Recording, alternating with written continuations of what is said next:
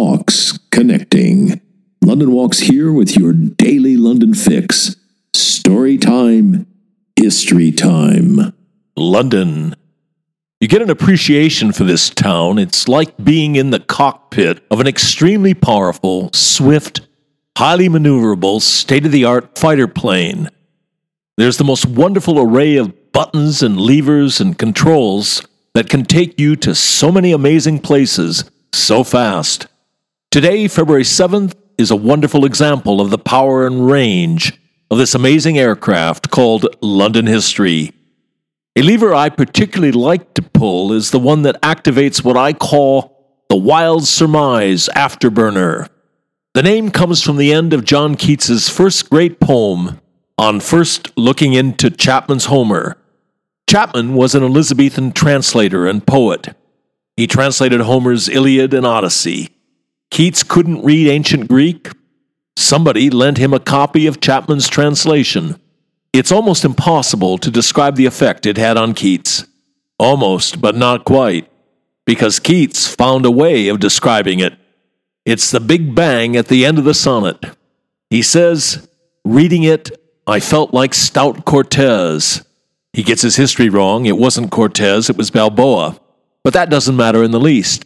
He says, reading it, it was like that world-changing moment when stout Cortez, or Balboa if you want to be a purist, thinking they were in India when in fact they were in Darien in Panama, and they climbed a mountain, got to the top, and there, before them, was the Pacific Ocean.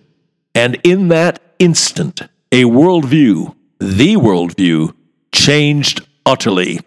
Here's how Keats puts it. Here's the finale of his first great poem. He begins, Yet did I never breathe its pure serene. By its pure serene, Keats means Homer's Iliad. And notice he doubles up. He begins by saying reading Chapman's Homer was like being an astronomer and discovering a new planet.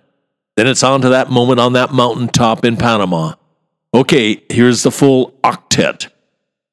Yet did I never breathe its pure serene, till I heard Chapman speak out loud and bold. Then felt I like some watcher of the skies when a new planet swims into his ken, or like stout Cortez when, with eagle eyes, he stared at the Pacific, and all his men looked at each other with a wild surmise, silent upon a peak in Darien. Now back to my first metaphor. London, having an appreciation for it, is like piloting a fifth-generation fighter jet. At your fingertips, controls that can take you to amazing places in the merest instant. Let's push the button that activates the Wild Surmise Afterburner.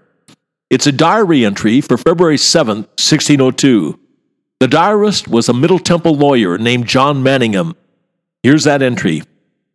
Turner and Dunn, two famous fencers, played their prizes this day at the Bankside. But Turner at last run Dunn so far in the brain at the eye that he fell down presently stone dead. A goodly sport in a Christian state to see one man kill another. Where that afterburner takes us, in a split second, is to the Wild Surmise region. My God, what kind of people were these? What were those Elizabethans like? And of course you can riff with that diary entry. Maybe 3 Middle Temple lawyer friends went to the Bankside that day and split up. One felt like going to the Globe, maybe to see Romeo and Juliet, in which, after all, Mercutio scoffs, Alas, poor Romeo, he is already dead, stabbed with a white wench's black eye. And the second lawyer goes to see the bear baiting, and Manningham goes to see the sword fight, and sees Dunn stabbed in the brain through the eye and drop dead. Imagine the 3 of them in an Elizabethan tavern afterwards, comparing notes. But the Wild Surmise Afterburner is an afterburner with an afterburner, because if you think about that last sentence, a goodly sport in a Christian state to see one man kill another, we're not the only ones asking, oh my God, those Elizabethans, what kind of people were they? Surely the Elizabethan writer of that diary, John Manningham, himself, is asking the same question. What kind of people are we? And the thing about London is the teeming fecundity and interconnectedness of the place. Or if you want to use the Milky Way of buttons and levers in the cockpit of the superfighter plane to make that same point, there's yet another afterburner you can switch on with that Manningham quote. When I or any of my London Walks colleagues guide the Inns of Court, we're always at pains to explain the hierarchical nature of the beast, that the governing body of an inn is a group called the benchers, and that the head bencher is the treasurer. And then it's fun to introduce them to a treasurer who lived over 400 years ago. Yes, our man, John Manningham. First of all, that tells you how distinguished his career was. But much more to the point, thanks to Manningham's diary, we have a couple of critically important pieces to the biographical puzzle of Shakespeare's life. For example, Manningham records that on February 2nd, 1602, at the Middle Temple Candlemas Day feast, we had a play called Twelfth Night, or What You Will. Few of Shakespeare's plays can be so precisely placed and dated. Even better is the story Manningham got from an older Templar, William Towse, and jotted down in his diary. The biographical anecdote tells us the actor Richard Burbage, while playing Richard III, was overheard by Shakespeare making an assignation with a lady. Shakespeare usurped his place and was at his game when Burbage announced his arrival with the agreed, "Richard III has arrived!" By way of response, Shakespeare sent down the triumphant message, "William the Conqueror was before Richard III."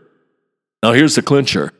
Shakespeare's sexual orientation is a hot topic, but the hard fact of the matter is, the only contemporary gossip about Shakespeare's sexual preferences that has come down to us is Manningham's diary entry, and it makes him out to be an amiable woman chaser. I usually make both of those points when I guide through there, and I like to top it up with the one that's much less well known, Manningham going to watch that duel and seeing the sword thrust going straight into Donne's eye on its way to his brain, and seeing him drop dead then and there. It's not a pretty picture, and it's easy to imagine the sudden hush and collective shudder that will have convulsed through that crowd. Like modern Formula One race spectators witnessing a fatal accident, they got more than they bargained for. They saw something they'd never forget, something that would haunt the darkest recesses of their minds for the rest of their lives. And on that note, it's time to decompress. You've been listening to the London History Bulletin for February 7th. Emanating from www.walks.com, home of London Walks, London's signature walking tour company, London's local, time-honored, fiercely independent, family-owned, just the right size walking tour company. And as long as we're at it, London's multi-award-winning walking tour company, indeed, London's only award-winning walking tour company. And here's the secret. London Walks is essentially run as a guides cooperative. That's the key to everything. It's the reason we're able to attract and keep the best guides in London. You can get schlubbers to do this for £20 a walk, but you cannot get world-class guides, let alone accomplished professionals. It's not rocket science. You get what you pay for. And just as surely, you also get what you don't pay for. Back in 1968, when we got started, we quickly came to a fork in the road. We had to answer a searching question. Do we want to make the most money, or do we want to be the best walking tour company in the world? You want to make the most money, you go the schlubbers route. You want to be the best walking tour company in the world, you do whatever you have to do to attract and keep the best guides in London. You want them guiding for you, not for somebody else. Bears repeating, the way we're structured, a guides cooperative, is the key to the whole thing. It's the reason for all those awards. It's the reason people who know go with London Walks. It's the reason we've got a large following, a lively, loyal, discerning following. Quality attracts quality. It's the reason we're able, uniquely, to front our walks with accomplished, in many cases distinguished professionals. Barristers, doctors, geologists, museum curators, archaeologists, historians, criminal defense lawyers, Royal Shakespeare Company actors, a bevy of MVPs, Oscar winners, people who've won the Guide of the Year award. Well, you get the idea. As that travel writer famously put it, if this were a golf tournament, every name on the leaderboard would be a London Walks guide. And as we put it, London Walks guides make the new familiar, and the familiar new. And on that agreeable note, come then, let us go forward together on some great London walks. See you tomorrow.